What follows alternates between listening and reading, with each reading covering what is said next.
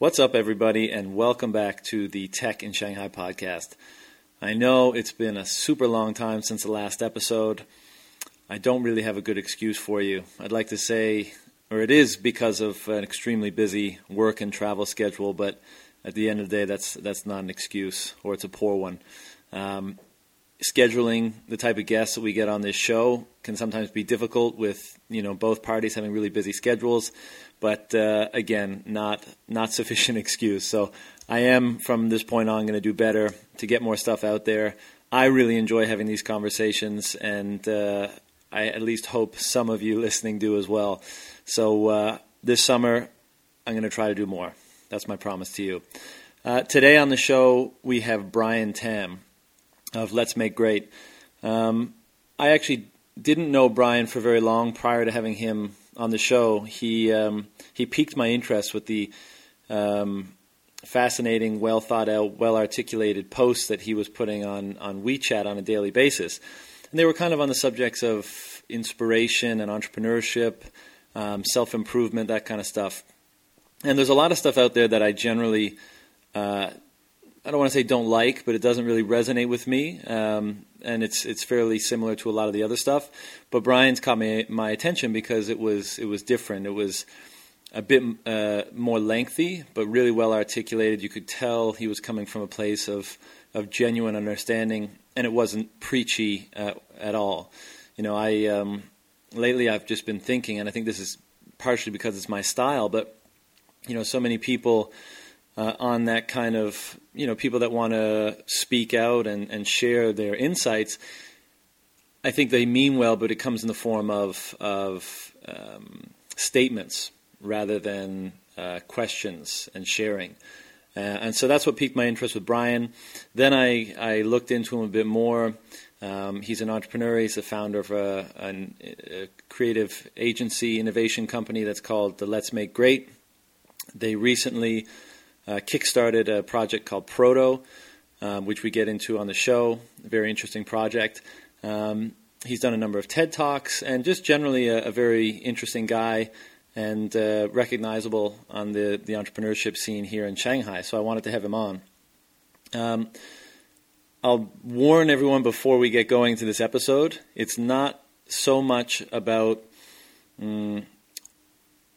tactics and entrepreneurial experience in China.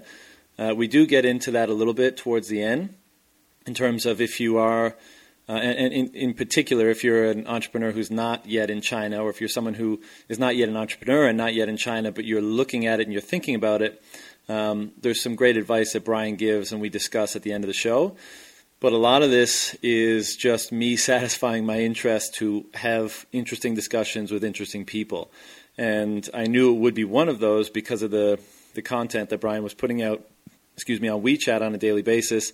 And that's what it turned into. Just, two like-minded individuals just kind of jamming about a lot of different stuff.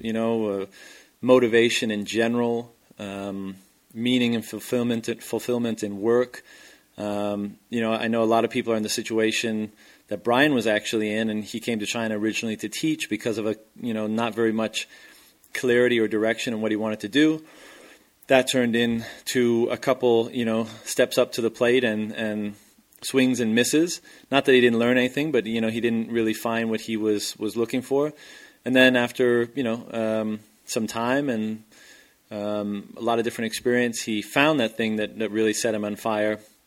And that's what he's doing now. And one of my questions in the interview was, if tomorrow was your last day to live, what would you do? And he answered, I would do nothing differently. I would just wake up and have my normal day. And, such a beautiful answer and so indicative of someone who's, even though has lots left to accomplish in terms of ambitions, just is knows that they're on the right track, knows that they wake up every day, putting themselves genuinely into their work and into their relationships and interactions. And I think that's a beautiful answer and a really admirable goal, something I think about a lot, so that regardless of what happens in life and heaven forbid, it gets cut short prematurely, but when the moment comes, whenever it comes, you can have some degree of of contentment and satisfaction that, you were living it on your terms. And I think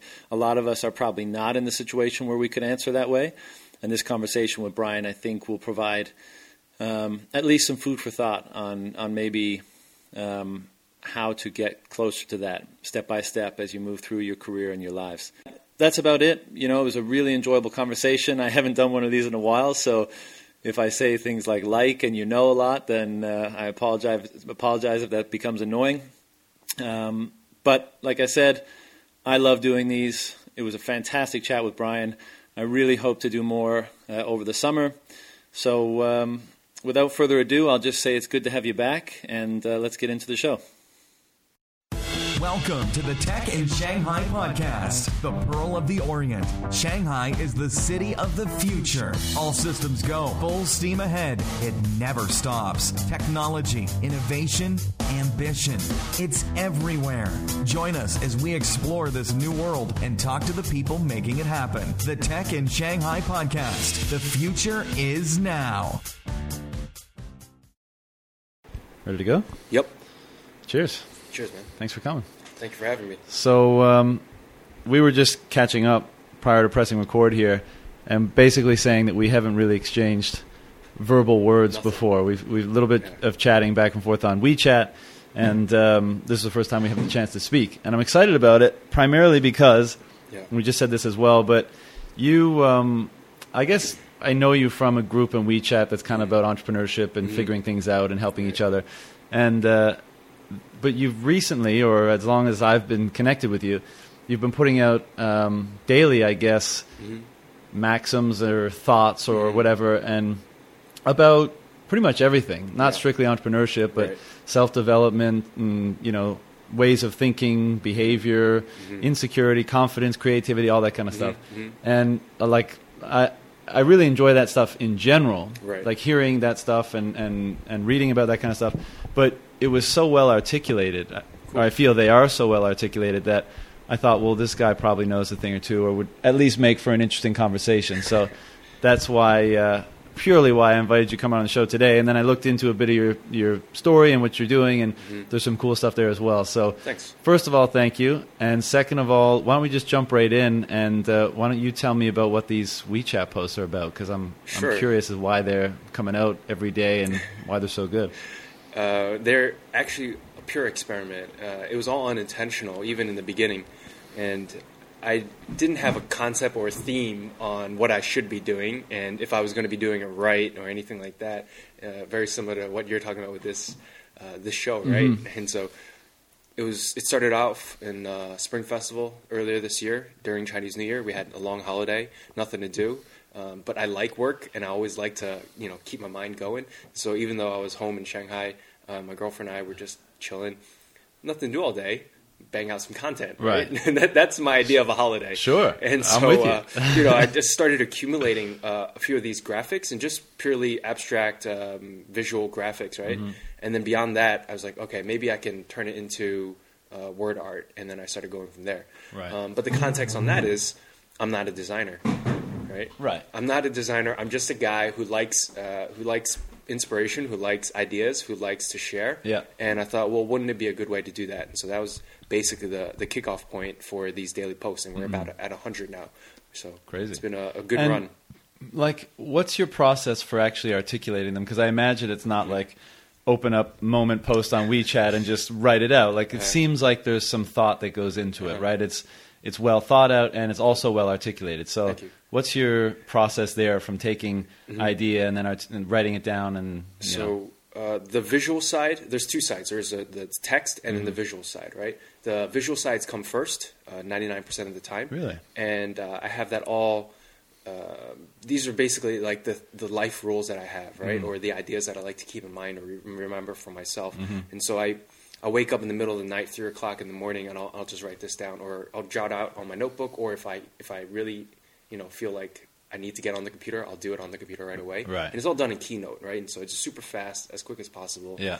And then from there, I have the ideas, and I have a list of probably like 200-300. I don't even know how many now. Raw ones, right? After that, I take those raw ideas, refine them a little more visually, and then I have a set of 10 or so that I'm going to post over the next couple of days. Mm-hmm. But the actual words, those are on the day. Those are all like right here, right now. This is what I'm feeling. This is what I'm thinking about. And so just how do I make this post that I've been thinking about relevant for me right now and for the people around me Right. On WeChat. Did you post one today? Yeah. Today was about... Can you read it? Just real quick? Yeah, of course.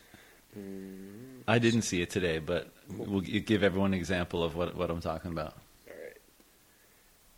So there's visually there's 4 lines, Yeah. right? Bar chart basically, and it says staff, managers, CEO, and entrepreneur, right? Mm-hmm. And they're all broken down into different categories. Yeah. And so I say, I truly feel that all of us must have a grasp of these 4 concepts: vision, strategy, tactics, and tasks.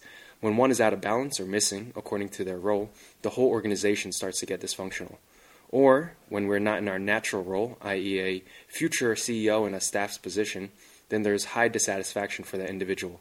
This graphic, of course, is an oversimplification. There are a million mixes, and your role in your organization will likely be different.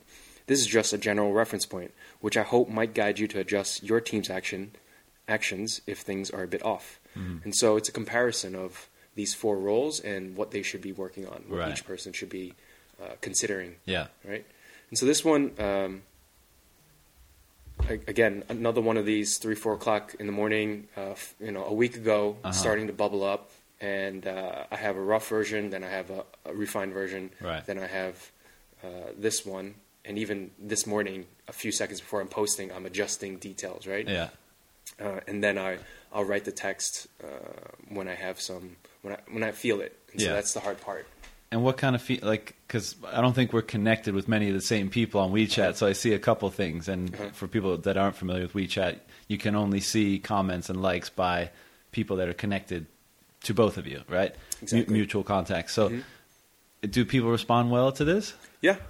I'll be honest, over time, it's gotten less because I think people have gotten habituated to it. Well, and something Right. comes out every day, right? And you're like, okay, well, I'll only click on the ones I like. Because I know that because people are telling me, hey, I don't click like on everyone. Yeah, right? yeah. So I'm like, okay, cool. But so that for me, I have to hack that. I'm like, how do I get them to re-engage, right? Because I want that re-engagement. I want to know if it's resonating, right? Mm-hmm. But it has been resonating. I know because people are coming up and physically telling me that they're reading it and they're finding it interesting and it's changing the way they're thinking, et cetera, right? So that's kind of the feedback mechanism or the impact, how I feel the what's it called? The feedback loop is. Yeah, how you're doing and Exactly. what kind of impact they're having. Now, in asking that question, I skipped over the whole reason why you probably have these thoughts and the kind of spring and source from which they come. So without, the full life story, right? Just give me like, the 5-minute up to here, right? Because I understand you've been in China for a while now. Yep. You're from the U.S. originally. Right. But, we've all got our China story. So why don't you give me yours and then lead us up to where we're at now and the kind of work you're doing? Sure. I came here in 2007. I came here as an English teacher, not knowing what I was going to be doing, how I was going to be progressing with my career. At that point, I was 23, 24 years old, 2007. A lot of young people in Right. the same boat, right? Yeah.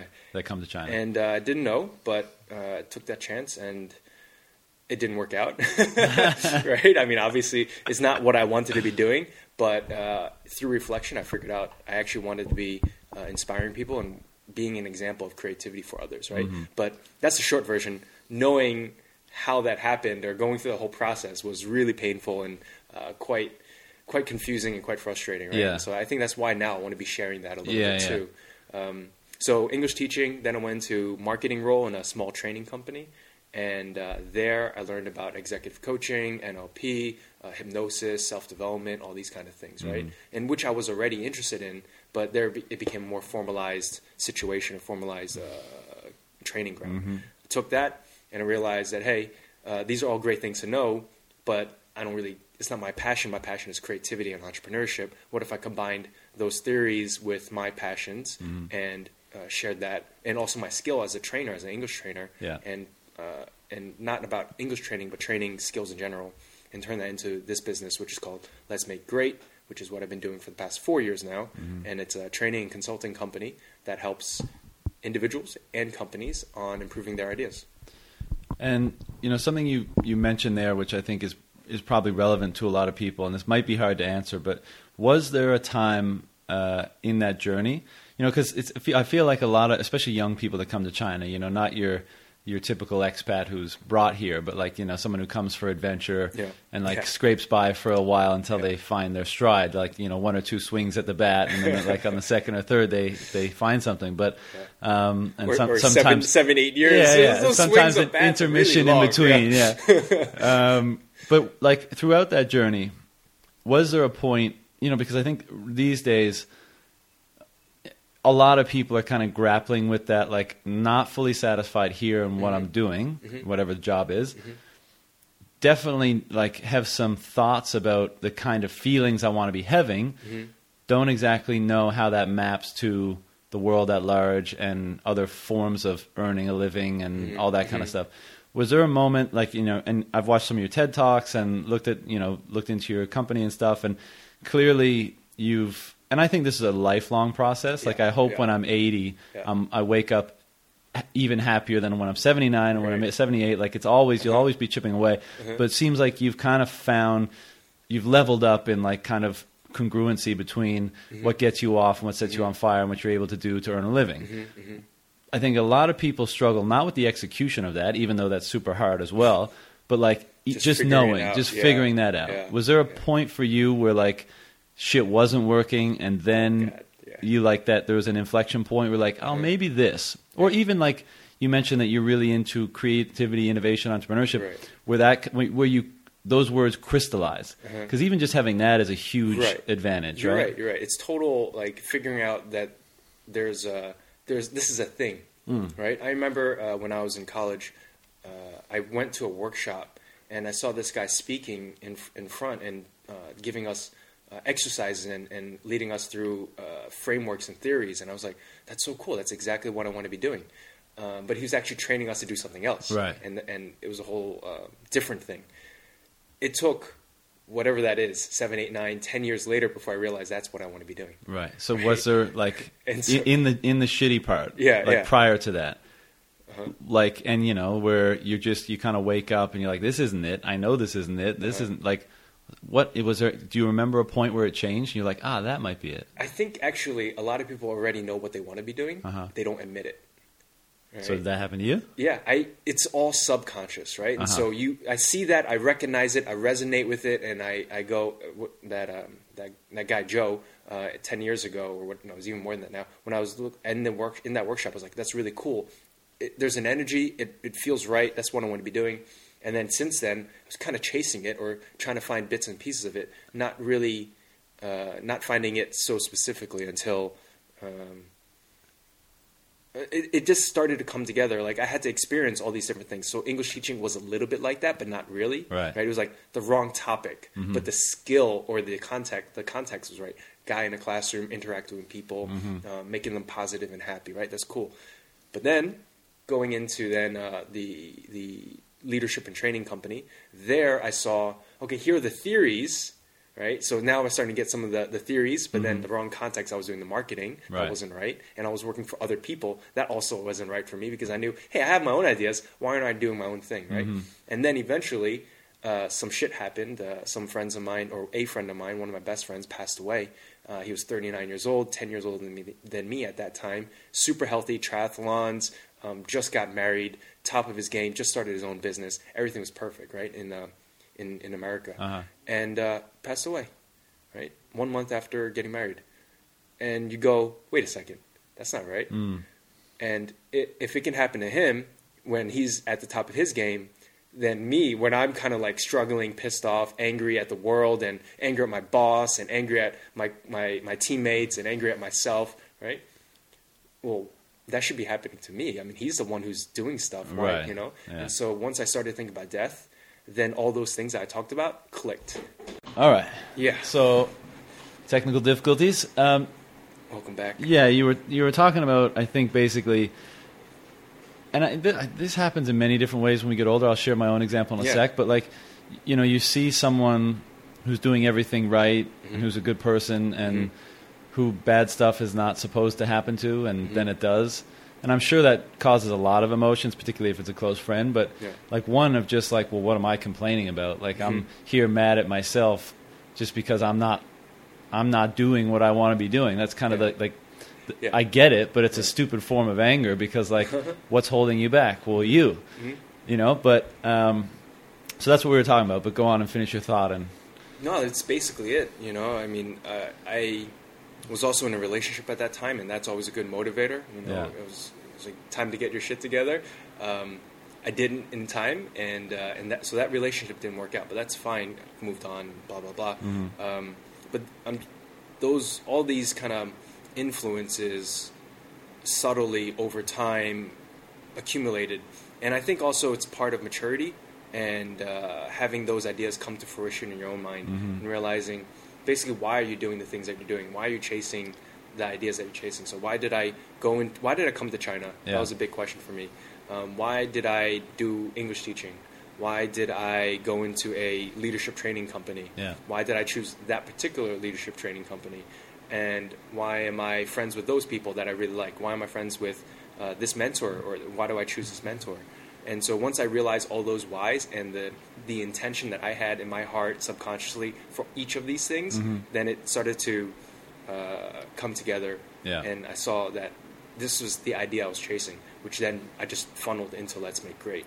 So, like, and I understand, you know, I'm sure it's not a eureka moment with this kind of stuff, but once those started coalescing into an overall feeling, was there relief? Like, were you like, you know, relieved at what was to come next and excitement? It was just excitement. It was like, all right, here, I have this idea, and everything started to be like, all right, I could do that, I could do this, and then all these things started to happen. And then it was just, when am I actually going to do it? Right? And that took I tried another company. I started a company with a friend, a healthy delivery company, healthy food delivery company. It didn't work out. It was too early.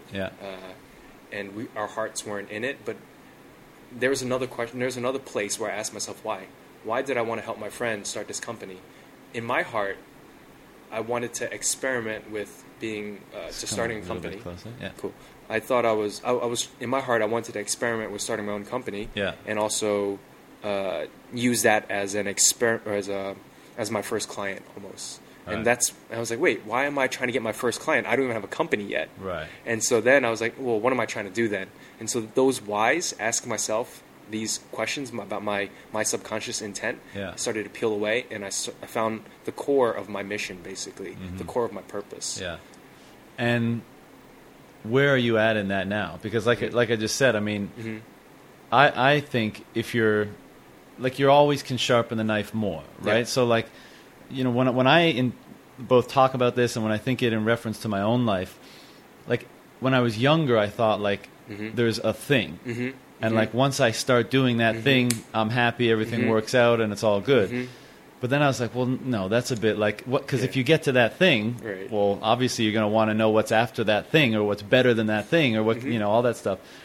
So you know, I see it more of like it's fine if you're unhappy, unfulfilled, whatever, in what you're doing. And instead of thinking about like what's the thing to move to next, just make sure it's a closer approximation of giving you more of those feelings that you want, whether it's connection with others or fulfillment or passion in your work or whatever. So you're, how old are you now? 33. 33. So, like, to what degree, you know, do you tick a lot of those boxes, and what are you still kind of yearning for personally? And we'll talk about some of the work that Let's Make Great has done yet, or thus far after. But sure. I mean, that question is really, really hard. Part of the thinking is that, first, the short answer is I'm extremely happy. I can't be happier. It's like it's a switch flipped for me some years ago where it's not a problem anymore. I've internalized everything that I need to internalize, and I just try to get more of it, but I don't need to.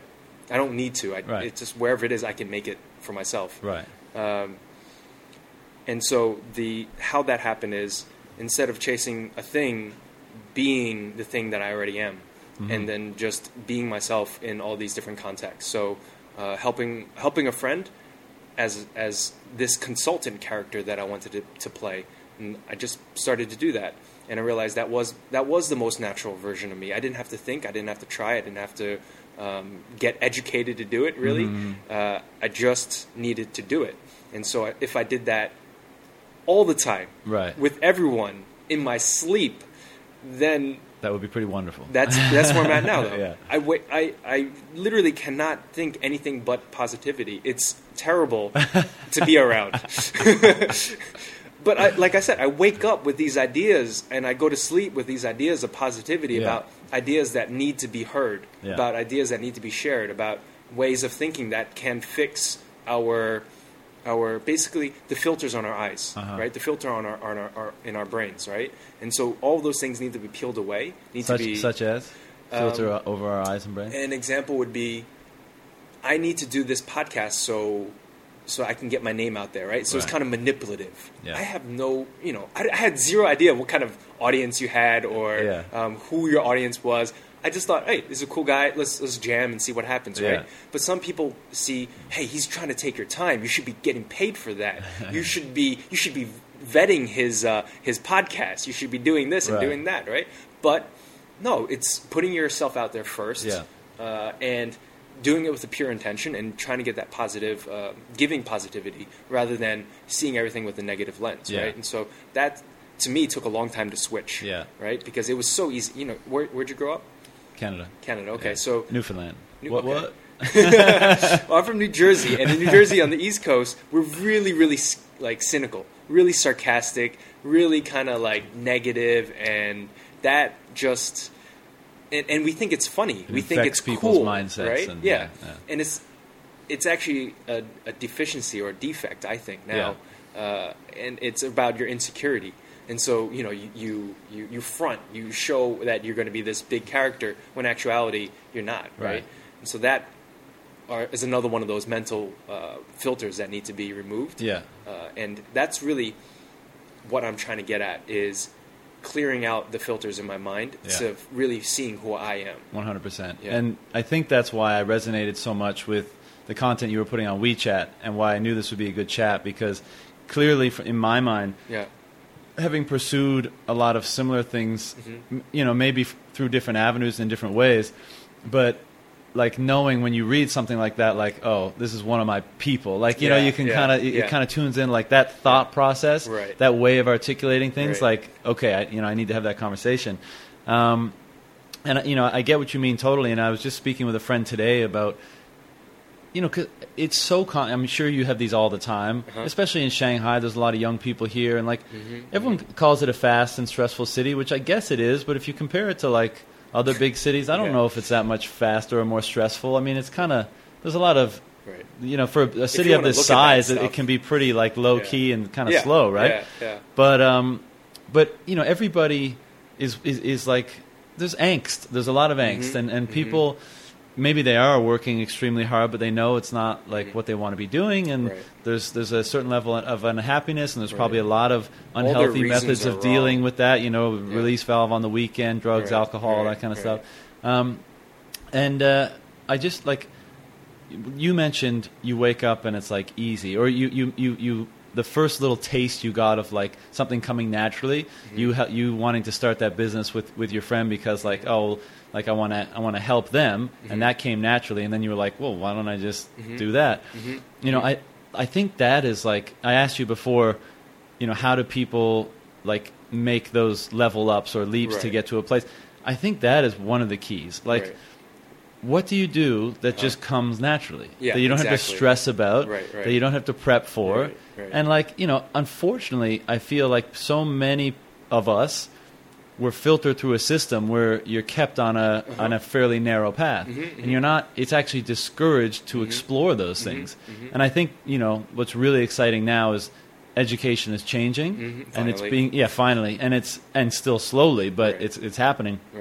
And those things are being prioritized better or more often, because you meet so many people, and all they've ever done is test take and crunch numbers, and then you say, well, hey, just do what comes naturally. They're well, fuck you. I don't know what comes naturally. What comes naturally is doing what I'm asked to do, and then getting wasted on the weekend or something like that. So, but and so this is why I was kind of digging into was there a point on the journey where that kind of hit and stuff?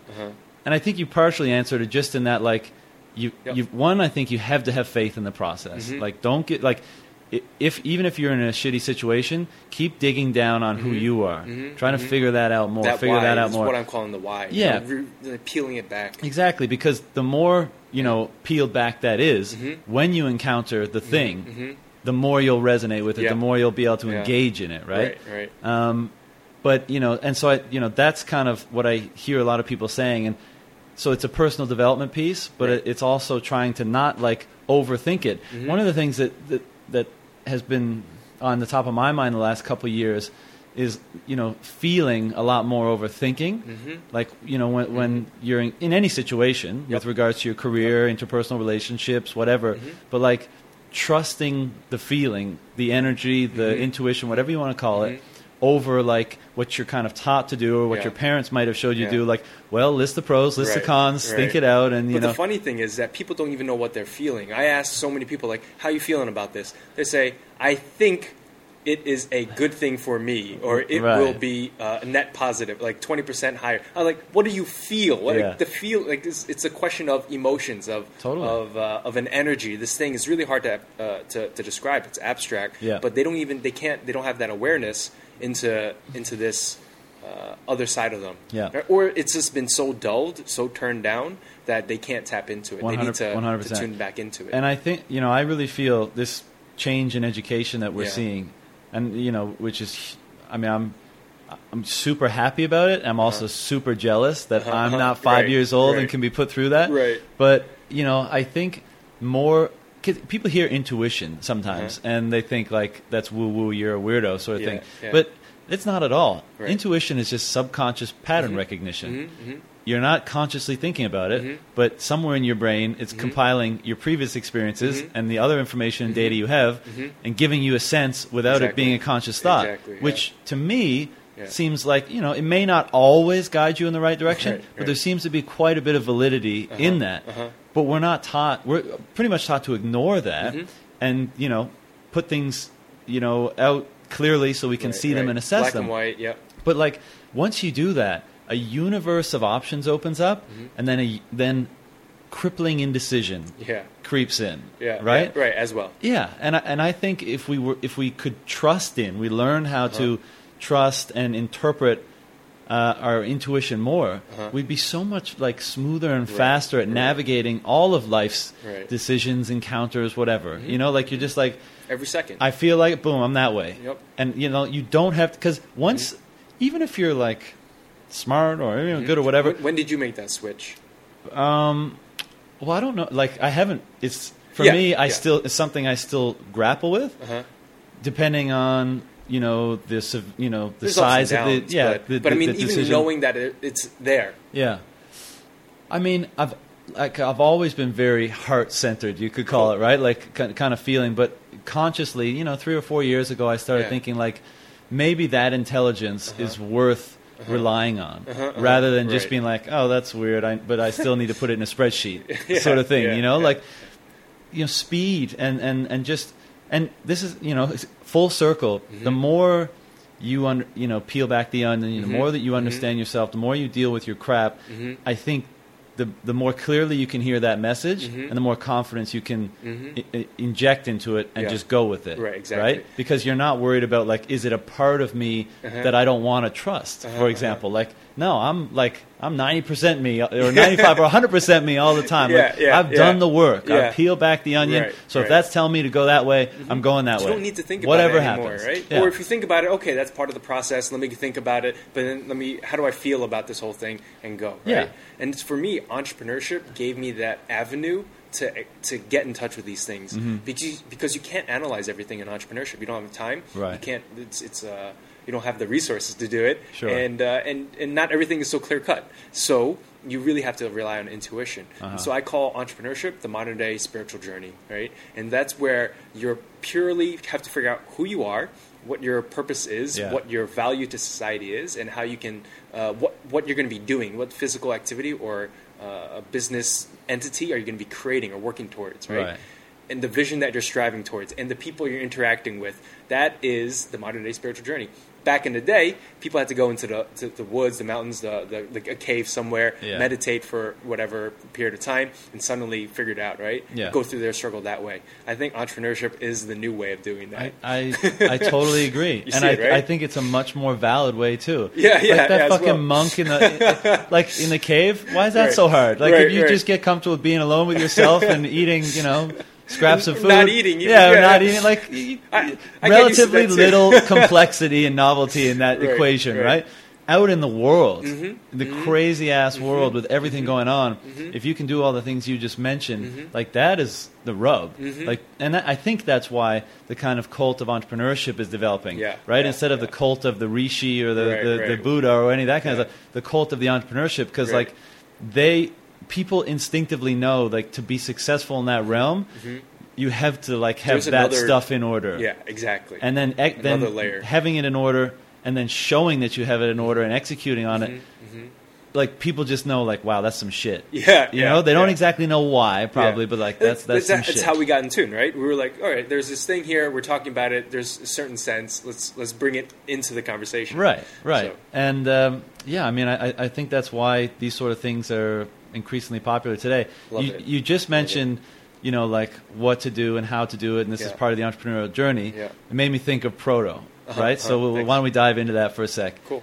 Haven't played. Yep. And I'm dying to play. But just for the audience, why don't you give a brief introduction? Sure. Tell us about it, and then there's been a process. I know there's a Kickstarter, and Yep. tell us a little bit about that journey, Sure. because that's probably a little bit outside your wheelhouse from what you were doing previously. Right? Yeah, a little bit. It's all In terms of making a product and stuff like that. And yeah. that was a whole part of the journey. Was Yeah. I told you I was a trainer and a consultant, and I'm a speaker, and so all these things, they're intangible. They're just ideas, and it's a really, really very much a personal touch that you have, right? This Yeah. connection that you have. Yeah. So from a business point of view, if I'm not there, I don't make money, Right. which is a problem, right, for me. And, we talk about the touchy-feely stuff. Let's talk about the real business side, Sure. right? If you're not there and you're not making money, you're losing, right? And how do you scale yourself, your ideas, your theories, or put yourself into a product, right? And we went through the process because we needed our business to be more secure. And so we said, okay, we have a brand. It's quite good. We have a team. It's very passionate. Our services are top-notch. And we have a couple services. It's not enough. What do we add? We brainstorm. It could be a book. It could be an app. It could be some other kind of product until we realized we should make a game. And it was a game around creativity. And so that's what Proto is. It's a card game about innovation and entrepreneurship. And so it gives people a way to experiment with their ideas and play with their friends and build a business and build a business model over a period of an hour, hour and a half. Right. So it was developed based on your expertise and your experience in Right. launching Let's Make Great and other projects you've been involved in. Right. Also to make some money while you sleep. Yeah, right? exactly. The response on Kickstarter was great. Yeah. Right. What was running a Kickstarter campaign like? It was hectic. It was really hectic. Yeah, I mean, again, like you said, coming from a different world, services and consulting, going into starting to build a physical product and engaging with individual consumers rather than large corporations or something organizations. Yeah. Where you're dealing with one stakeholder. Here you have dozens, hundreds of people asking questions and requesting things, right, and being on all the time. And so that was a little bit of a struggle, but that was part of the learning. We knew that if our company wanted to get better, we would need to learn how to do these things. And so for us, it was an internal innovation project where we need to figure out and learn these new capabilities for ourselves. Yeah. So we were quite successful, 200% over our goal, and we're in a production phase right now where we're sourcing all the pieces, printing everything, and packaging it all, sending it off in a month or so. So it ships off in a month. That's the first order. August, yeah. And then it's available for purchase. Right. When? At that time. At that time, you can still pre-order on our website. Right. So that's still we'll take money. If you want to pre-order Proto, go for it. Right, we're very, very happy.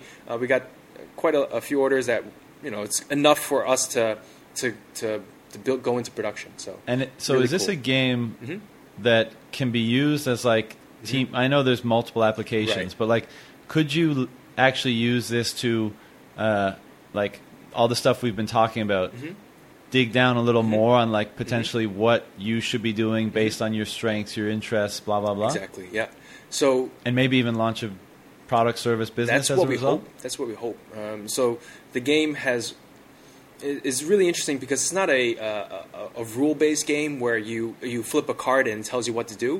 What actually happens is you flip a card, or you flip 3 cards, you choose one of them, and you have to decide what you're going to do with it. So it's very much an inspirational game. It's almost like a Rorschach test for business. Interesting. Right? So if I showed you this phone, right? And I was like, all right, if this was your card, what would you be doing with it? We're like, oh, maybe I would do podcasting, right? And I'll be publishing content through that. I was like, oh, that's interesting. Why would you? And if I showed it to Johnny over here on the right, and he'd be like, oh yeah, I would make an app. I would make a video game app, and I would make money that way. Yeah. So it's really about the personality, and through the game, you're reading each other and you're giving each other challenges, so they have to dig deeper and deeper around their idea and build a story of it.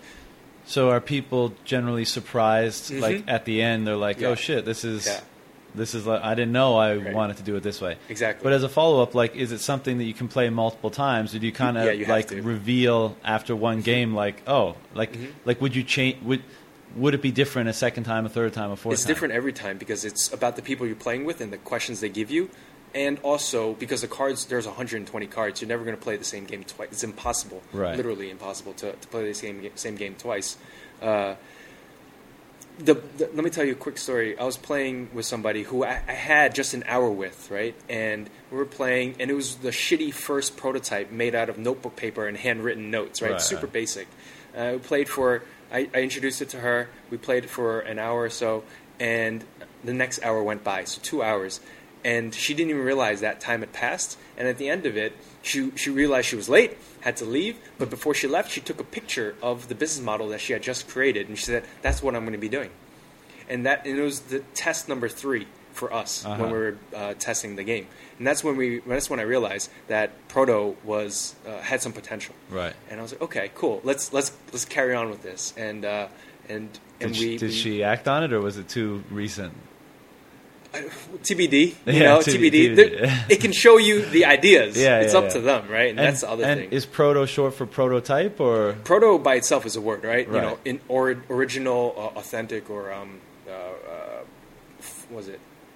Yeah, the idea before the idea. Okay. So that's basically the same root, same word. Well, it looks like, I can't wait to play it. It looks super well done, and it's a very interesting concept. And I think, like, for all the stuff we were just discussing, the timing is super right. Like, having something like this that you can, like, because there's so much stuff out there, books and tests you can take to do on your own and be like, what do you want to do with your life? And it'll like tell you the direction. That was the problem for me, is that books didn't cut it anymore. Yeah. They were so theoretical. They were so about them and not about you as a person, the reader. Yeah. That I wanted to give people a way to engage with a theory, or engage with an idea through active discussion, active thinking in their minds, right? That's what Proto does. So and like that's facilitated by the next thing, or the thing that I think is the most important difference from those sort of like the books and the surveys and stuff, is that it's with other people. Right. Like other people are involved. Like it's all about that. Like the people you're with. I've said this before, and it's starting to beat a dead horse, but like I feel it's super hard for a lot of people to answer, like, because of course follow your passion, but like what it's super hard for people to answer that question. What form does that take for me to engage in? But it's super easy to answer the question, who do I enjoy spending time with? Yeah. Right? Like, like you can be like, well, I don't want to spend time with them, or them, but I really like spending time with them because I learn from them. They're positive, they're funny, they're whatever. Right. Like, so that's a very valid, so anything that puts you in the in touch, that connects with people that you enjoy being with is like priority number 1. Exactly. And then if you discover something else about what you want to be doing, or if you're just enjoying your time, or if you're serving them, or if they're serving you, or you're all supporting each other, like that's the rub, ultimate, right? It's the people you're around. Absolutely. And then from there is where the magic happens. Absolutely. I'm looking at my computer right now, and it's about to die, so I better ask you some of these questions. So this is a little atypical, but I thought of a couple, Mm-hmm. and you can say pass, or you can answer, and we can get into them a bit. All right? Yeah. What is the change you'd most like to see in the world? Awareness. I want everybody to wake up, see who they are, see how they can help people or the others around them, and just tap into their own energy. So the way I'm talking right now, I can say it with sincerity, or I can say it with anger, or I can say it with very, very scientifically, right? And so all of these are different. I have to be aware of what I'm trying to convey. Yeah. And so awareness of just total, like, who you are, who the people around you are, what the opportunities are, just waking up. Yeah. That's, as abstract as it is, you know, when you're talking to somebody who's there, who's Right. awake, Who's woke. and engaged with you, you know? You're Yeah. like, okay, cool. Okay. If you could put a billboard anywhere, where would it be and what would it say? Where would it be? Close to the mic. Where would it be? I put it in front of every single school, Okay. and Turn I around. would- You just say turn around. that would be a good one. I would say you're here, Meaning, to mean that you are present, and it's just whether or not you can read that so many ways, right. So you're here, so show up and be yourself and do your best, Mm-hmm. right? I actually hate school, so that's why we're joking like that, Yeah, right? yeah. But where it could be in front of every door or every computer screen, it says you're here. Just reminding people that, hey, you know, come back to this present, come Right. back to where you are, and re-engage with the moment, with the work that you're doing, with the person you're with the audience that you're around, whatever it is, right? Just get back into it. As Pay in, attention. stop projecting out in the future things you want, need. Yeah. Stop regretting stop things in the faking past. stuff too. I mean, right. there's so many things like that are going to be bubbling up in your mind. Yeah. But just you're here. Yeah. So let's be here. Let's actually try to do something positive and work together, Yeah. or whatever it is, right? That's where all the good shit comes from. Yeah. Right here, Absolutely, right now. Absolutely. Is there anything you do every day that is non-negotiable? So, like, you No. must do it. No. Highly flexible, adaptable. Yeah. No morning every day. routines, Every day is nothing. different. Every day is different. Every single day. Good. Right now with the posting, but even when I was in America for the past 5 weeks, right, I had to change my times because I wanted to localize the time to Shanghai because it was my core audience was here. Yeah. So I was like, all right, let me try to get it done at 8:30 at night in America. That's dinner time, you know, in America. Yeah. Like, why I'm just eating dinner. My mom's like, what are you doing? It's like, you know, Shanghai just woke up. I need to post. You know? So trying to keep that consistent. But other than that, no, run with it. What singular trait do you hope you have inherited or mimic in one or both of your parents? That I would like, you know, going If back. any. Yeah, You can going say back there's this none. time. I love my parents, but going back this time, it was really funny because I could see which parts of each of them are in me, right? Right. And so there's my mom has a lot of anxiety and fear, and I recognize that myself. Yeah. My father has a lot of ADD and is just running around cleaning things and putting things together and Yeah. you know, going from thing to thing, never completing anything, right? And both of those things are positive, actually. Yeah. Right. The fear side is also the highly analytical side, right? And so I have that. But the ADD side is also the creative side, where you're exploring and doing new things. So for everything that's bad is also good, and whatever they have, I'll take. Yeah. I was having a walk with my dad Yeah. last Christmas when I was home, and like, you know, we've always been super close, so we have That's awesome. you know, really good conversations and Yeah, stuff, and we're yeah. kind of tuned to a similar frequency. Wow. And I was, you know, just kind of telling him, like, putting myself in his shoes, like, Yeah. and when you're younger, you can fall into the trap of being a bit resentful of like Yep. what your parents gave you or Yep. didn't give you, Yep. right? Yep. Like, and even we remove like the really hardcore stuff, like abuse of various kinds, but just like, you know, if you're a middle class kid and you grow up like, oh, my parents should have done X for Yeah, me, so I yeah. would have had more money when I'm 25, or they should have done Y, like that Yeah, kind of yeah. stuff. And just like knowing, you know, several years ago, like, to completely release all that and be like, they're not supposed to give you anything other than Right. a foundation of support. Right. The rest is for you. Right, So right. if they didn't fucking put trust money got down lucky. for you, if they didn't do whatever Yeah. for you, that's fine. Yeah. Like, they provided a safe environment for you to flourish. But what I was, kind of joking around a little bit with my dad is just like, it must be so weird, because I have two sisters, and we're all very different. But it must be amusing, weird, and sometimes maybe even scary as a parent to look at your kids. Because you just said you looked at your parents and you could see what traits you got from them. You know damn well, like after you go to bed when you're 18 or 10 or whatever, like they're sitting around looking at you the same way. They'll be like, he definitely got that shit from you. Or no, he got that shit from you. Or when you're acting up or acting badly, blaming each other, like that's so your shit. I don't know how he got that, and the other two didn't, but he got that. Like it must be such a trip to be a parent and to observe that stuff. I can't wait for that. I don't know. Yeah, we'll see if I go down that road. Define who you are without talking about what you do. It's a bit of a tough one, but not because of without what you do, but defining who you are could be a wrong thing. This question I've thought about a lot. Without describing. In everything that I do, I create, communicate, and understand. That's not about my job, but that's just who I am. Yeah. And so that's it. I create, meaning I like to make things. So things like this articles or the WeChat post or the speeches that I do or Proto or my company or brands. I like to make things. Yeah. Communicate. I like to share ideas. I like to be on a stage and expressing and writing, right?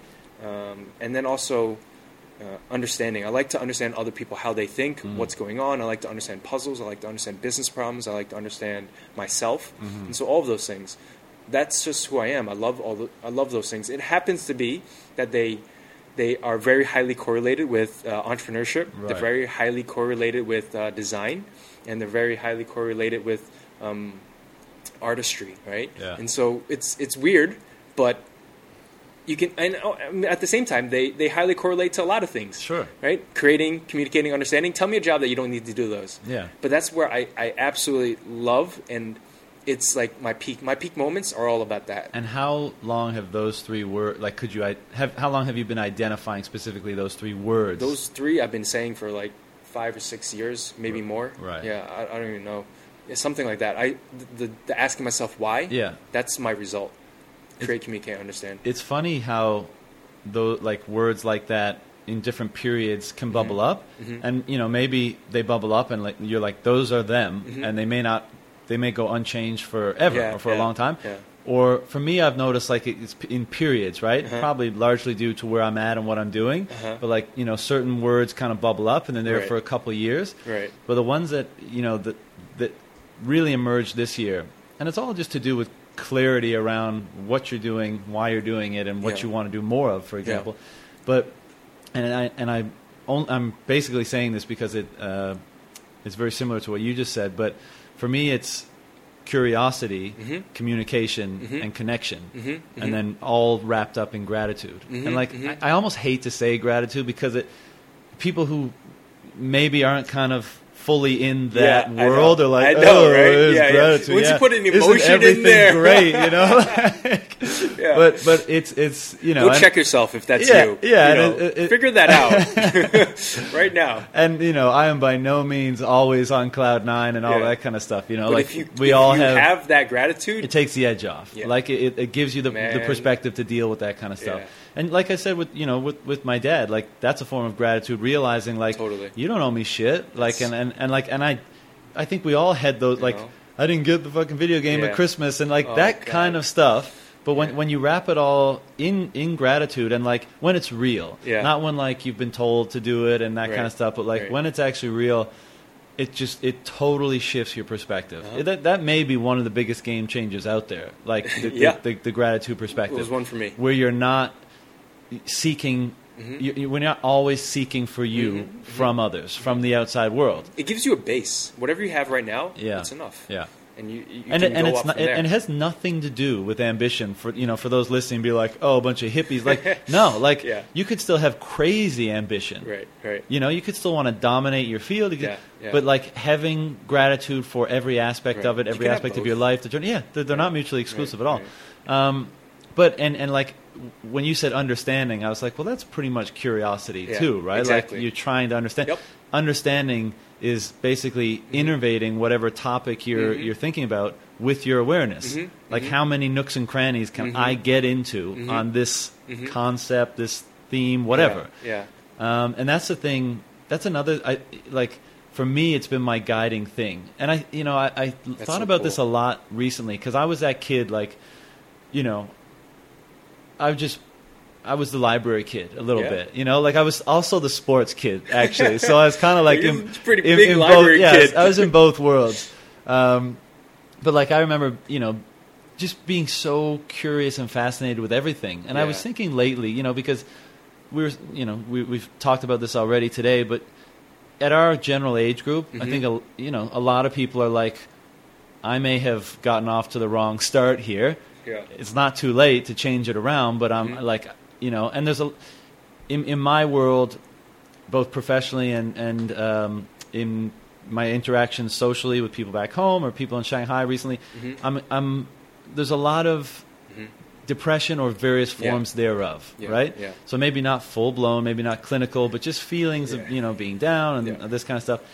And I've wondered, like, the role that curiosity has played in keeping me from that. And again, not that I don't have down days, not that I don't have down periods, Sure, all that kind of stuff. sure, I'm human like everybody else. Yeah. But like, if you're How quickly can you bounce if you're back? curious, it's really hard to be like super sad, super down, super depressed because you're stimulated. You know, like if you diving into a subject, you're so stimulated by the newness of it all, by the discovery as well. It's really hard to simultaneously be like, this fucking sucks. You know what I mean? So I was wondering recently, like, you know, what role has that played for me personally? And then what role can it play for other people? Because, you know, the typical methods for getting through that kind of stuff aren't super well defined, you know, aren't super effective, and don't even get me started on like the way the medical community kind of handles that kind of stuff. But like, what if there were therapies around like generating curiosity in people? I mean, I think that's fairly easy. And it gives, and you know, and maybe a branch of this. You know, they just did some studies with VR and showing that, you know, VR was twice as effective as painkillers, and I think there were some similar studies for depression for soldiers with PTSD. Because it takes your mind elsewhere. I see. So, like, if the curiosity, if the experience takes your mind over there, it's really hard to keep it down in the dumps over there. Interesting. Right? Like, it may come back when you're out, but it gives you that temporary relief. And in that temporary relief, maybe you can do some work. Maybe you can do something that will have a lasting effect. Right. It gives you time at least. Yeah. You know, time away from that stressful, whatever it was, exactly. You know, rumination that you have or that depressives might have. Yeah. Really cool. What culture are you a part of creating? So we all are influenced by and we contribute to culture. So if your contribution carried extra weight, what would it look like? I think what you're saying is which culture do I aspire to be a part of and contribute to? Is that it? Yeah. Like if the way in which you're contributing to the culture around you were amplified, what would we have more of? What would it look like? Oh, okay. So what am I giving that I want to expand on? Yeah, pretty much. Okay. You know, continuing this idea of what we're talking about is awareness and the creative drive. The sense that we need to make things rather than just theorizing things. It gets a little too detached for me in companies. I know for myself that when I was working in larger companies, especially when I was in America, the processes were so theoretical, were so abstract. You got masses of numbers, and that was cool, and I analyzed it. I did a lot of projects around that, but I didn't understand what it really meant, right? And so a lot of what I do now is trying to bring people back into the real-life interaction with their customers or other people, right? And so getting away from theory and moving towards more action, creative action. Right. So that's a big thing for me. What part of you, if any, that you don't express very often, or would you like to express more, if any? I'm a really sentimental guy, so I do that a lot. I tell everyone I love them all the time. I don't even know you, and I love you, man. It's going back to that gratitude thing. Yeah. So on all the positive stuff, I think that's there. I try not to leave anything unsaid. It's like I said before, life's too short. And you don't know what's going to happen. So, zero regret. Make sure that you have a positive last moment, whatever it is, because you don't know when that last moment is the last moment. Yeah. So that's the real sincerity. Do you have a mantra or something you tell yourself often? No. Okay. Yeah. Basically because to subscribe to one is the fault. Right. You need to have multiple mantras and to just continuously come up with a new mantra and to be the mantra rather than think of it. So to be the mantra instead of say the mantra. Yeah. What, if anything, about your mentality has held you back in the past? How have you attempted or succeeded in overcoming it? Still hacking it. So how do you hack it? The big thing for me is my ambition. Mm-hmm. Once upon a time, my former boss asked me, "What kind of car do you want to have?" And I said, "Honda Accord," right? And I was 27 at that time, 26 maybe. And he was like, "What the fuck's wrong with you?" Seems like an achievable goal. I was like, "No, but you don't understand. Like Honda Accords are like really stylish. They're like they get good mileage, and it's like lasts forever. It lasts forever. It has a good resale value. Like all that logical side of me was there." But I still love Honda Accords, but it said something about my ambition. That's the thing with that question. Uh-huh. It's not about what you answer. It's about how much want you have behind that. Mm-hmm. It's 26 years old. In 10 years, if I had the ambition, I could have gotten something much greater, right? Right. I'm 33 now, so I'm still 3 years away from that. Having a much nicer car. Now I realize I don't want a car. Right, right. So that's a whole big revelation. But my ambition is something I'm still hacking. Yeah. I have big dreams, and I work my ass off, but I still have a lot of fear that I can't get there. Yeah. And so that's something I'm still working on. And the fear that you can't get there is based on what? Like your perception of your ability, the context of the time you're in? What's that fear? It's a function of my ability, not knowing if I'm good enough, not knowing if I have the right training, because I haven't had a lot of training in the work that I do. Like I said, I'm not a designer, but I'm doing design. Yeah. Right? I'm actually an introvert, and so being on stage, scares the shit out of me. Right? I went to ESL as a kid, and English as a second language. I taught English, and I write every day, and so now that's a big thing. Yeah. I just want to conquer myself. Yeah. Continuously, but that also leaves a lot of room for insecurity. Sure. Right? Because you don't know. Well, you step up to the plate every day. Right? It's fucking scary, and so I wish I got. I won't lie. I wish I had $100,000 with my Kickstarter campaign. I didn't. Right. I wish when I did my 3 times TEDx speeches, I had 1 million views. Right. I didn't. Right. But it's the grind. Sure. Right. For me now, I realize I was starting off really low. I'm still figuring it out. And I'm still hacking at it. And of course, those are as much excuses as they are a reality, but knowing that reality and then going from there, that's what I'm trying to get towards. That's how I'm hacking it. Yeah. Just striving bigger and striving better. I think, you mentioned it already earlier, but we're bringing this topic to it now, and it's, if your intent is genuine, and like you said, about continuously trying to understand yourself more and then driving that into things that resonate with that, then you just have to have faith that your time will come. Like if you keep doing that and you keep stepping up to the plate at things that you're not ready for, you're uncomfortable about or whatever, and you just keep doing that, like for whatever reason, Jeremy Piven gave a Oscar or one of those award speeches once, right? And it was after like Entourage hit. Yeah. And he was probably like mid-40s at the time or something like that. Or, he'd been at the acting game for like 20, 30 years. That's right. And he had never broke, right? Like little pieces here, there. And his speech, to summarize his speech, he was just like, I've been at this for a long time.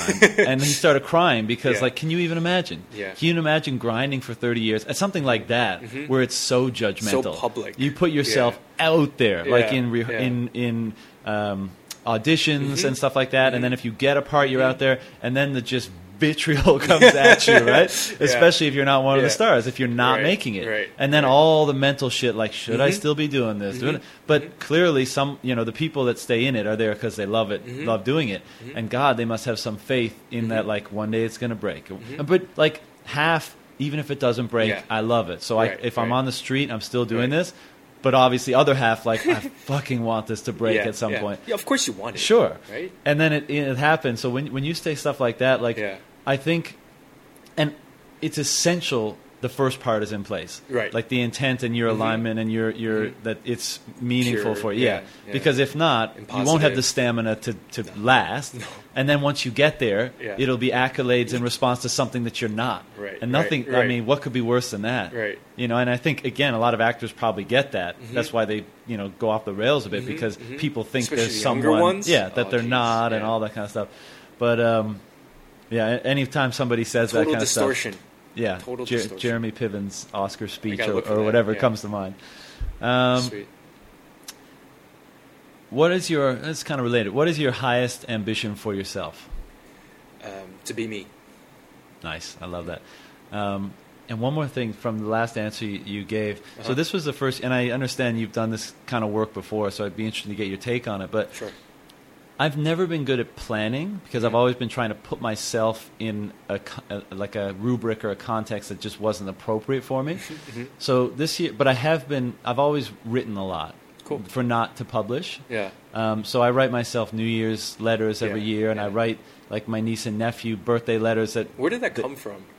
Where did the habit come from? Just having a lot going on in here, and thinking like, at least if I get some down on paper, I'll crystallize it, and I can stop thinking about it. That's where it started, and then once you get going on it, you find other reasons. Yeah. But you see the benefit of it, right? And you see like, oh, that's kind of cool. Yeah.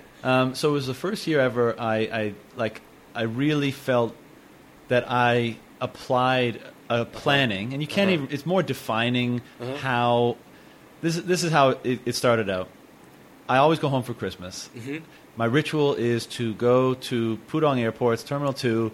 I go to Burger King while I'm waiting for my gate. It's right there, And I don't have any fast food throughout the entire year, but I have a burger at Burger King with fries before the flight. It's like it's become this ritual thing.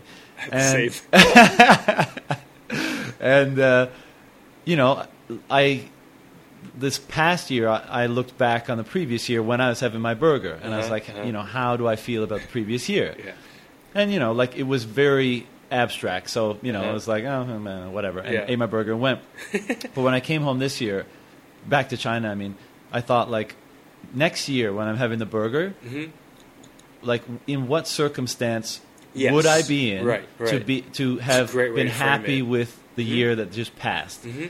And then so I wrote out the picture. I broke it down into relationships, financial, physical, all that kind of stuff. And then from that picture that I wrote, I extracted each item and was like, well, how would I get there? And I'm like, I can't stress enough to the audience, I've never been like one of those plan people, much more heart-centered, intuition-based. But like this level I was okay with because it wasn't like, what are you going to do next week? What are you going to do? Whatever. It was more like just general direction. It still started from the heart. Yeah, because, and you referenced this way back at the beginning of the conversation, but sometimes if you're without at least some form of direction, you probably will end up not being the captain, and other people will pull you around, right? Anyways, because you're looking for it, right? Yeah. I'll just take somebody else's direction. Yeah, so I extracted it, and one of the insights was, holy shit, that's really achievable. Yeah. Because a lot of times, like, we have our highest ambitions maybe in our mind, and another person I'll reference who I may get some flack for, but the fact is he's got a lot of good stuff. Is Tony Robbins has said people underestimate what they can do in a year, overestimate what they can do in a year, underestimate what they can do in a lifetime. Yeah. And I thought about that. I was like, that has definitely applied to me in the past. We're all impatient. We want things to happen too soon. Totally. And I extracted all this stuff. I was like, wow, that's totally achievable. And I was like, holy shit, like. I'll be eating that burger and I'll be like, that was a damn good year. Yeah. And it gives you confidence to know that like what will make you like your goal, what will make you happy is totally achievable. Long-winded way of coming to why I brought this up is you mentioned you no longer want the Honda Civic. Yeah. Actually, Accord. Honda Accord. Don't get it wrong. Sorry. Right. I was I'll more take of a Civic. Nowadays, I'll take a Civic. Actually, I like them. They're getting better and better. But you anyway. were like, I don't want anything, and your highest Yeah. ambition was to be me, right? Right. And I noticed, like, in the material realm of my planning, Right. when I was writing it out, what I had ended up writing when I went back to reflect on it was, I want to own less but have access to more. Right. And, that's fairly telling about your drives and your motivations and stuff. Like, I would rather have an apartment that's empty of stuff that only just facilitates a mindset and an environment that Right. I find stimulative or Right, whatever. right. And what's super exciting is that phrase, Yeah. previously you couldn't really execute on that. But now with the way things are going, sharing Right, economy, right, blah, blah, right, blah, right. like, if we're entering a world where you could certainly do that. We'll be How able cool to is that? own less and less, have Yeah. to worry about less Yeah. stuff, but have access to anything and Put on and top you of that want. VR. Right. Well then, yeah. Like, let's not go down those rabbit holes. VR, AR, Right. AI. That'll take us. But it's super fascinating that's the era we're going into. Where if your ambitions are, and because I think more and more people are noticing the flaws in Yeah. material-based ambitions. I hope so. Like, again. You give me a Ferrari, I'm going to tear up the streets. I love Yeah, hot sure, cars of and all that course. kind of stuff. Yeah, but yeah. that's not what drives me. Right. And I think more and more people are turning that way. But we still want the richness of experiences for our own growth, to enjoy with others, all that kind of stuff. And I think you're seeing that on the startup side a lot Totally. more on experiences. Totally. A lot on the business side, people are talking about experiences. Yeah. So Yeah, definitely. I think it's happening. All right. That was a long-winded Love it. response to your response. If aliens landed on Earth and you were the one to greet them, what would you show or explain to them first? That we're not. I guess the perception is. I was going to say that we're not violent, that we're not kind of that those people, and I started to think why would that be the first thing? It was because I think there is a lot of violence right now, and that freaks me out. Yeah. And I want that to be clear that we're just we're peace-loving people. That's the outlier. That's the people who have dysfunctional priorities, right? And that's fine. I mean, that's always going to be a part of humanity, I guess. I want to work against that. I want to work to elevate the awareness that we talked about earlier. Okay. You have one more day to live. How do you spend it? Just as I am now. Ooh, really? I don't. Yeah. Nothing else. No. Nothing. No unchecked boxes. No, I'm not waiting. I'm not waiting. It could happen. Yeah. Like I said before, I think about it. Yeah. So it could happen. That must be a very satisfying state to exist in. As much as it is, and you don't pay attention Sure. anymore, and then you try to remind yourself, right? But yeah. What's one thing you never thought you'd say in a public forum like this? No, I'm pretty open. That's cool. Okay. Yeah. And these two, these are for discussion, but we'll see. And if they're not, just kibosh it, because it's all good. Now I'm curious. Acting out your highest self, both inwardly and outwardly, is the only way to sustain your self-worth without reference to circumstance. Yeah. It also, it allows you to be more comfortable with who you are separately from what you do or achieve. Yeah. Discuss. Agree. It's kind of like a spelling bee or a debate thing. I totally agree with that. The question is, how much self-worth do you have inside? How much self-worth do you have outside? So for me, everything that is in that statement is pretty much true. It's the actualization of that. It's the asking why of that. Why do you have your self-worth where it is? Why is your self-worth outside what it is? And what can you do to change both, right? And elevate both, because ultimately self-worth is infinite, and if you can work against that, then you can really have everything that you want, right? Like we were talking about earlier, access to everything that you want. How do you define self-worth? There are many ways. Or think about it in reference to yourself. Self-worth, it's self-capability and deciding if, on the outside, is this thing worth it for me? And I think that's why a lot of people buy expensive things, because they have an emptiness inside, so they want to buy the expensive things outside to prove to them inside that they have that they are worthy of these things. And they borrow the value and apply it to Yeah. themselves, sort of thing. Right. Yeah. So I think that's one way to measure it, but of course it's not very healthily when it's out of balance, right? Yeah. And so the question is, how do you measure? How do you measure, or how do you evaluate it, or how do you define it how for do you define yourself? it? Yeah.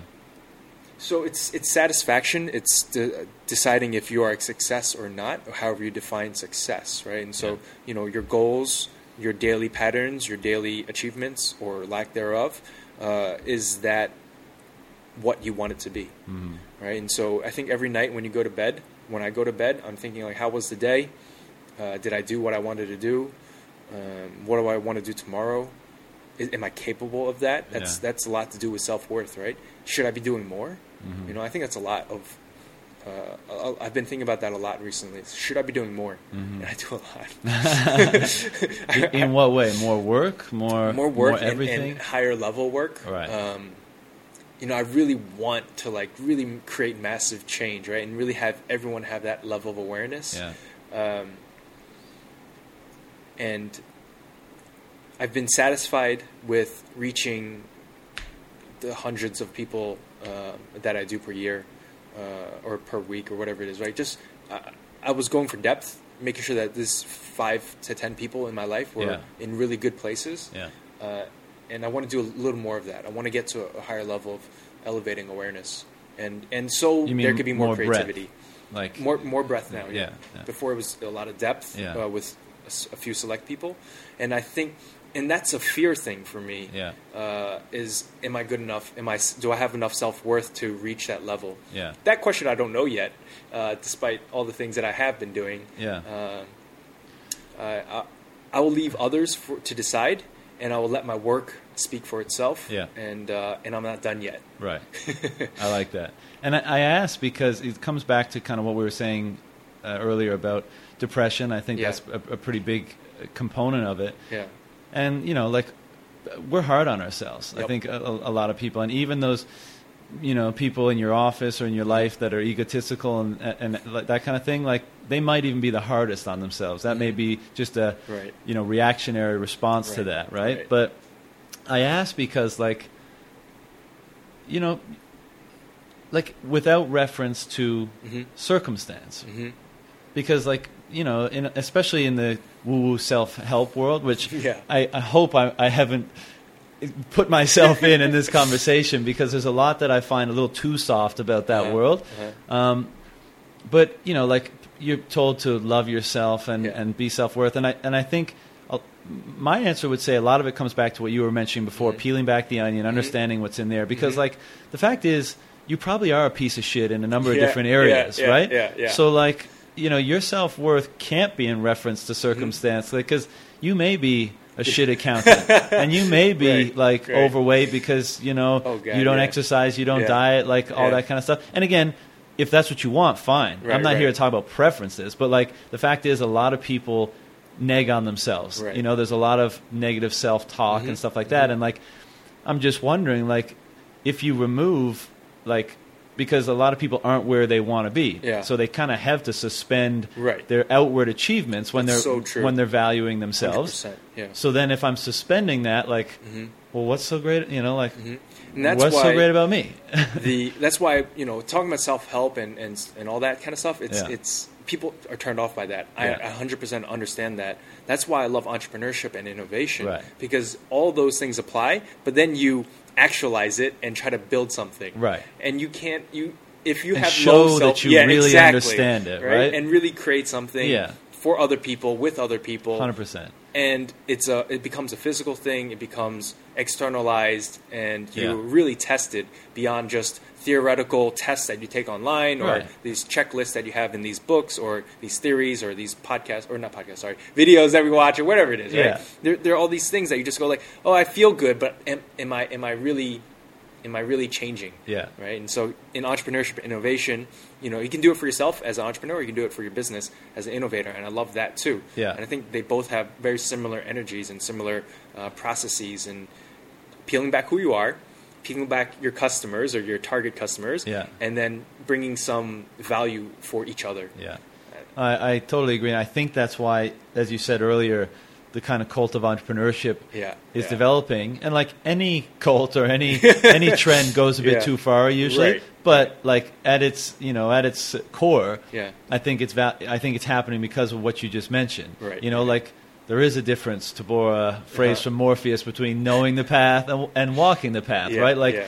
and you can, and I think the reason why that industry, the self-help stuff, it maybe gets some shit, is because like it's a bunch of theorizers, Right, and they're right. well-intentioned most of the time, and right. all that kind of stuff. But like the people that are actually out there sweating it out and bleeding for it, and really learning what all those words and fancy phrases and things mean, Internalizing it. exactly. Those are the actualizing ones it. that like should be talking about it, right? This is a statement, and again, comment on it, Please. which I think resonates with a lot of people right now. Why do I want everything right now? I seem to have little patience for the journey. Why do I want everything right now? Like, what is it that causes people to be like, to have that impatience and to want the notoriety, to want the accolades, to want the financial awards as soon as possible, as soon as possible? I think they want it because it feels good, right? Why does it feel good? Because they're missing it. Because they're missing. They have that deficiency that we talked about before. I guess, right? I can't say for everybody. I know for myself. Let's just talk about me. I'm not talking about them, right? So I would love to be top 100 speaker, business consultant in Asia. Let's say. And Asia's, for me, the leading economy. That's why. So in 10 more years, it's That's why the we're top here. 100, right? Yeah, Exactly. You get it, right? Yeah. So top 100 leading consultant in Asia in business and innovation. That's where I would like to be. For example, I want that right now because I know I'm not. Right. That's why I want it right now. And so you want it Because now. it would validate that I am. Right. But if I don't actually work at it, right, then it doesn't happen. Yeah. So it's like, do you know what I mean? Am I making that clear? 100%. Right? I think you used the word that was in my mind. It was validation. Right. And I think a lot of times people miss the point. Like when young entrepreneurs say, like, what's your goal? Like, I want to be a billionaire or I want to be a whatever. Yeah. I don't even believe them when they say that. Yeah, I think yeah. most entrepreneurs these days are very similar to some of the things we mentioned today, where like you sit them down and you dig into their motivations. Yeah. Most of them, I don't think, want like a mansion and the 10 Ferraris and stuff like that. I think they want rich experiences with people they enjoy being with. If but I they're think, aware that that's what the association is. A lot of people don't understand that there's an association, and then they just go for that Ferrari. Right. That's the problem. but I even mean like the ones that are not awake or whatever. Right. I think they say like a number because so much in the society, the financial achievement is the validation. With that comes the accolades. Right? So I think what they actually crave, you give them $1 billion and maybe like only moderate changes would occur, modest changes would occur in their life. I think it's just that seems to be the high point, the watermark for validating success, achievement, business, entrepreneurship, whatever.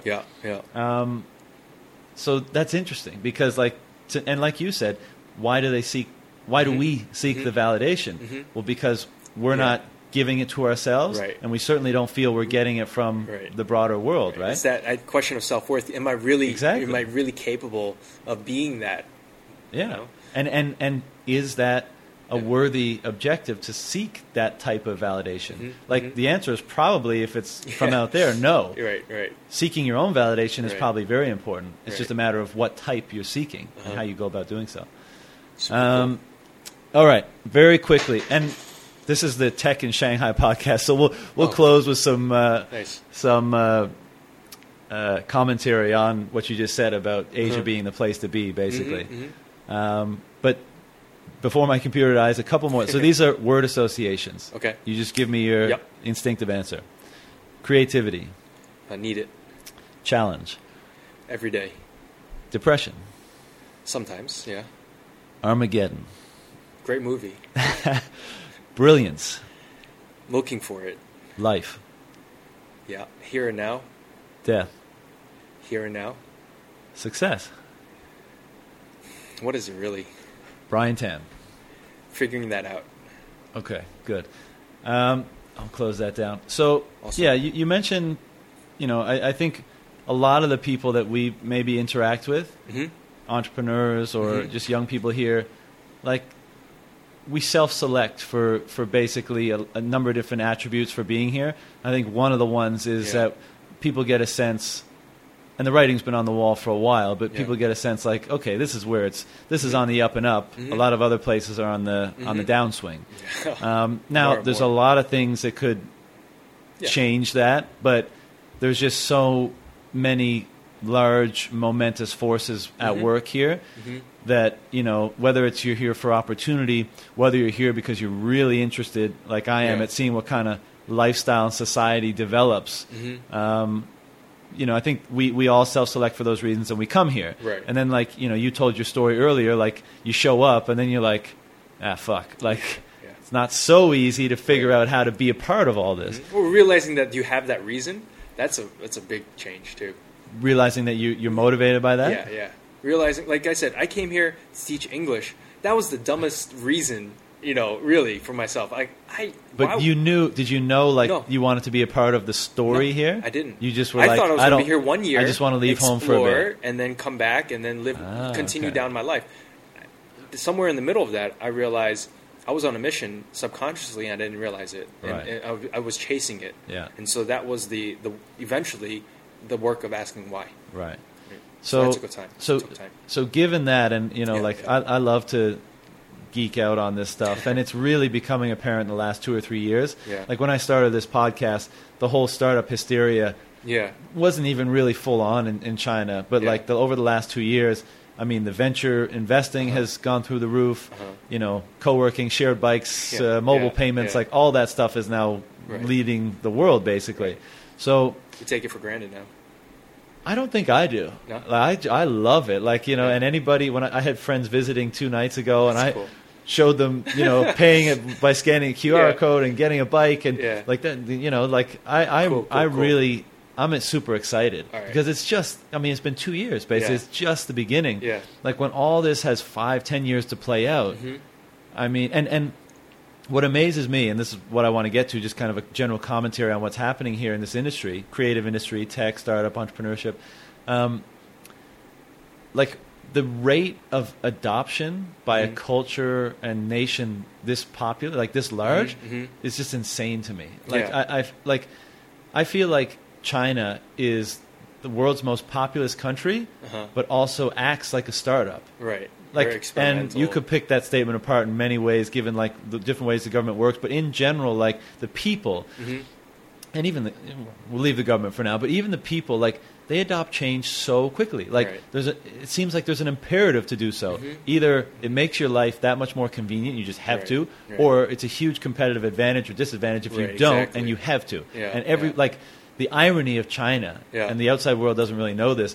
They think of it as a big communist country. Right. Chinese people are the most enterprising people like I've ever encountered anywhere in the world. Is that right? Yeah. Oh, definitely. and like I compare this to going back home, and like people are more or less content, especially if you're older than 35, to like do things the way that they have always been done. Because they're outside, known. Right? Yeah, they're known. They're comfortable. Like they work well enough, and there's not enough frantic activity or chaos to like really drive the motivation to change. But here, like WeChat Wallet is launched, and the next day like 500 million people are using it. Right. And now like, and then the day after that, the 80-year-old fruit grandma on the corner who sells bananas, she's using it. Right. That would just never happen in other places. So what is it that, like, how do you see this progressing over the next 5 to 10 years? What excites you the most about it? Where's your headspace on it? I've seen it change a lot in the past 5 years. I would say it peaked 4 years ago, and it's gone into startup in Asia, in China. I think it's gotten mature now, right? And so it peaked, and then it's leveled off, and now there's a lot more infrastructure around it, the co-working spaces, the money, the government money and private money, and the programs and the softer stuff like programs, that's all being put into place for the past 4 years, and I think that's great. Yeah.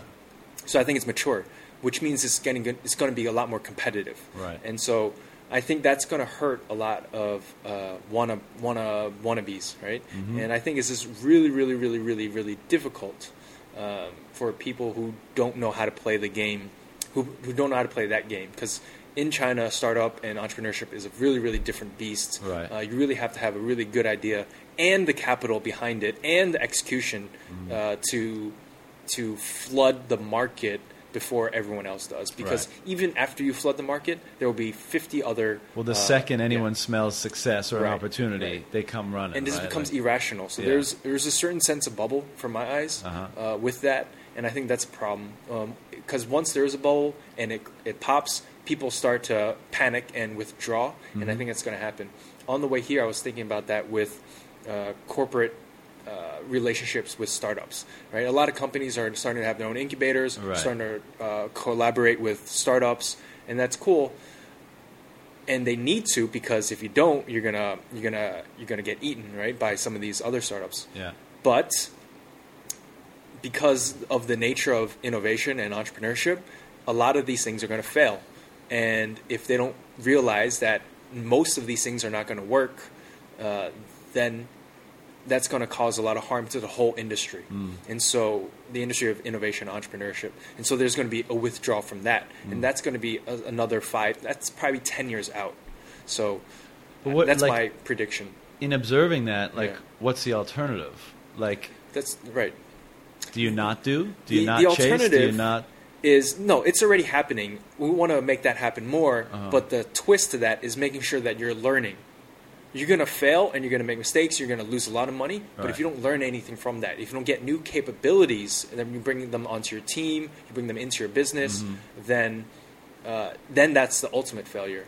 Because you don't know which one of these ideas is going to hit. Yeah. You can put a lot of money behind it, but if you don't get that skill and then use it somewhere else and try again, you can, once you fail a startup, you take those skills and bring it into a company and you have steady money for the rest of your life. That's cool too. There's nothing wrong with that, right? Yeah. But that's on an individual level. Yeah. On a company level, if they fail, there's a lot more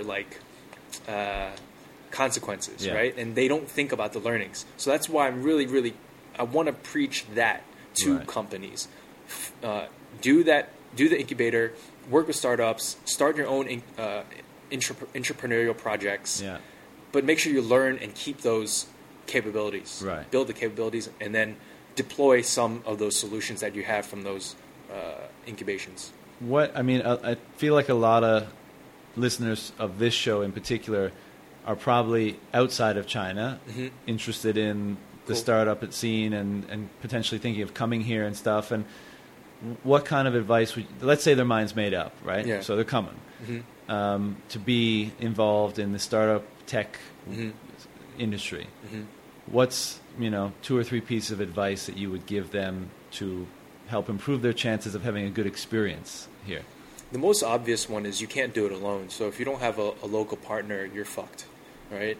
And it depends on what your business is. Okay, fine, right? But even if you want any scale, and if you really want to do anything, why do you want to come to China if you don't have a local partner and impact the local market? Right? If you think you can impact the local market by yourself, good luck. I can't change you. I can't help you. It's really, really difficult. So you have to have a local partner to create the local relationships to start to cultivate the local market. That's ground one. That's step 1. Step 2 is you're going to fail. So get your second project ready. That's it. So just, all right, if you're going to come, get that out of the way, and load up to the second, load up your second chamber and get ready to shoot. That's because I really don't think it's a good play. It's really, really competitive. And being a foreigner, I'm Asian Chinese or American born Chinese. My parents from Hong Kong, so I don't speak Mandarin. It's a stark disadvantage, even for me. Right? And of course, all right, there's the white privilege here and the foreign privilege. that only gets you so far, and it's not even that privilege anymore. Totally. Right? Yeah. So, it's dropping fast. that value is like, oh, shit. And, we all see that, right? And Here the we correlation see it. between my Chinese studies is Yeah, exactly you're opposite, right? Smart, yeah. So that's cool. But even with your great Chinese, there's so much we're missing, Sure, right? sure. And that's Look, really, Chinese, really tough. like, I find the Chinese, Chinese people that I interact with, friends, business associates, stuff, generally very welcoming, Yeah. very, like, cordial and all Right, that kind of right. stuff, but you'll never be one of them. Right. And that's like, that's just something you have to accept. Mm-hmm. Doesn't mean don't come. It means know that in your interactions with them. Mm-hmm. Know the limit to which your relationship with them is going to go, and know what you can do with that bandwidth, like with Yeah, that yeah, much yeah. space. Right. And it may mean That's cool. you're not going to make the $1 billion company here. Mm-hmm. Might build a $50 million company, or might That build, would be already yeah, plenty. might build a company that you just really love doing in it, and you carve out your own little corner. Right. But like, and that's not a condemnation of the Chinese at all. Like I said, like I find them to be some of the friendliest, most generous Sure, people of I've course. ever come across. Right. It's just that, for various reasons of how their culture has developed over thousands of years, and particularly Yeah. over the last 100 years, Right. like they have a very kind of us, not versus, but Right. us, and then there's everyone else Yeah. mentality, way of seeing the world. Yeah. Like I feel that's fairly true, and it's like as a foreigner, I doubt you'll ever crack that. You'll think like you'll marry into a a Chinese family and all Yeah. that kind of stuff, but you'll always be like a bit of an outsider, and I don't know. I just think that's the way it is. The step 3, then, continuing this idea, is it's really Oscar said it, Oscar Ramos, from China Accelerator.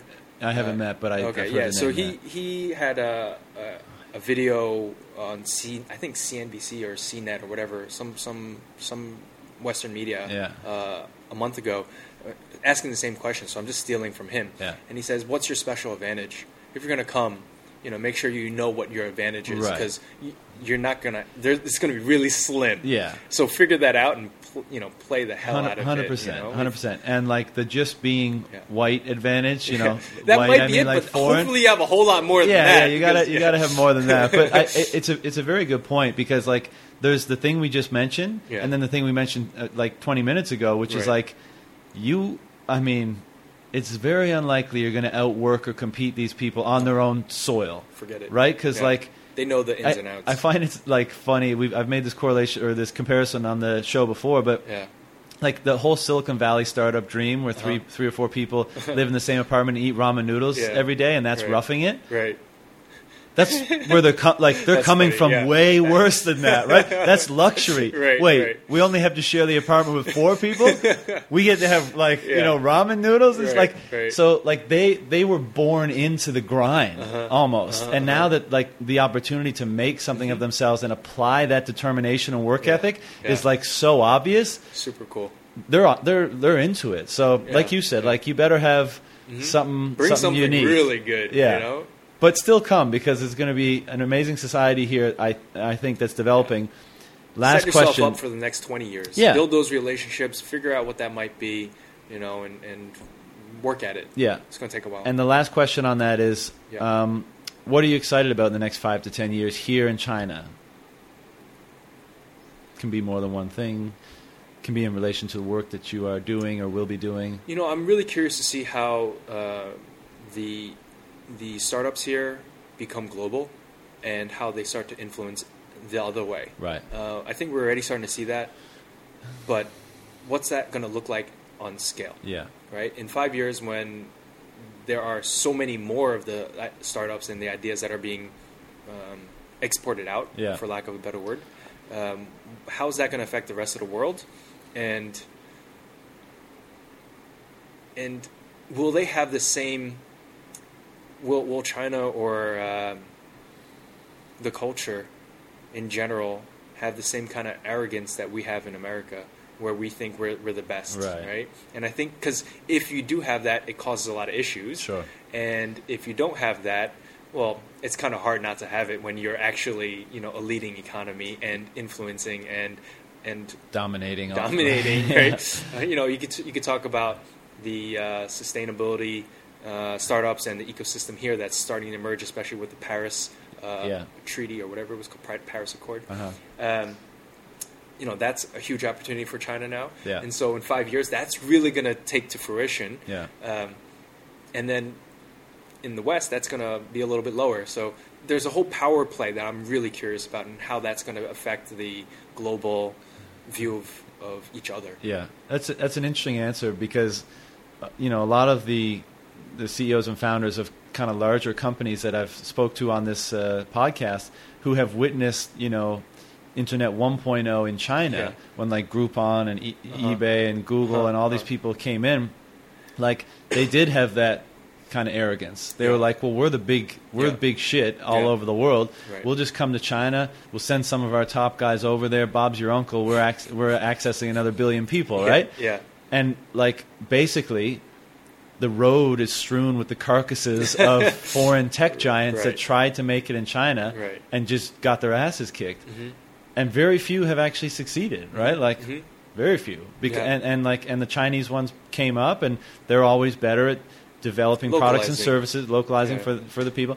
But I wonder if, like you're saying, will they be? How will they approach it? Will they be smarter about it or whatever? Like when Alibaba and stuff makes bigger pushes into the U.S. and Europe, like what will that look like? Well, they're already doing it, but like visibly. Yeah, exactly. Right? They're already making investments and stuff. Yeah. But like and we were talking about jobs and stuff before. Like, will it not be a lucrative industry to be someone who localizes in the reverse, localizes Chinese companies for broader global expansion? Right. Because there is a big cultural divide, and having a huge bank account and a massive existing user base gets you so far, but it doesn't help you localize in France or in the UK. And that's the other thing about the Western market. Like in China, it's very homogenous. It's like one thing. But if you're trying to go to the US and Canada and South America and all these different places, like that's a game that the Western big tech companies have been playing for the last 10 years. Like they've been figuring that out. So it'll be interesting to see how the Chinese giants do it, and maybe anybody who's listening who wants to be a part of it. Like I'm sure they'll need some help in bridging the gap. But they're not going to trust you just because you say you can do it. Right. You have to have shown the track them. record. That's the beautiful thing about Chinese people and Chinese businesses. Like they always ask what's your case study? What have you done? Right. Show me the proof. Yeah. Right. And a lot more than a lot of other companies. And so start now, like you said. Yeah. Start to build that up. Yeah. I'm hugely appreciative of the time. Thank you. And everyone, I know it's been 90 minutes, but you know how we do here.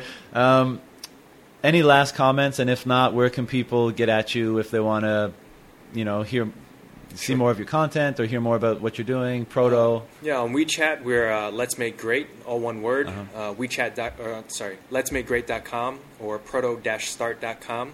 Proto, Proto, is the name of the game. It's on Kickstarter. You can still find it on Kickstarter, and that'll link you up to all our other places. And that's mainly it. Or you can just email me anytime, Brian@letsmakegreat.com. Cool. Well, man, thanks again. This is a really fun chat. I'm sure we'll do it sometime again in the future, whether on mic or off. But I really appreciate the time. Same I know you're busy. It's Thursday night, so let's get out of here. Peace. All right. Thanks, everybody. Bye-bye.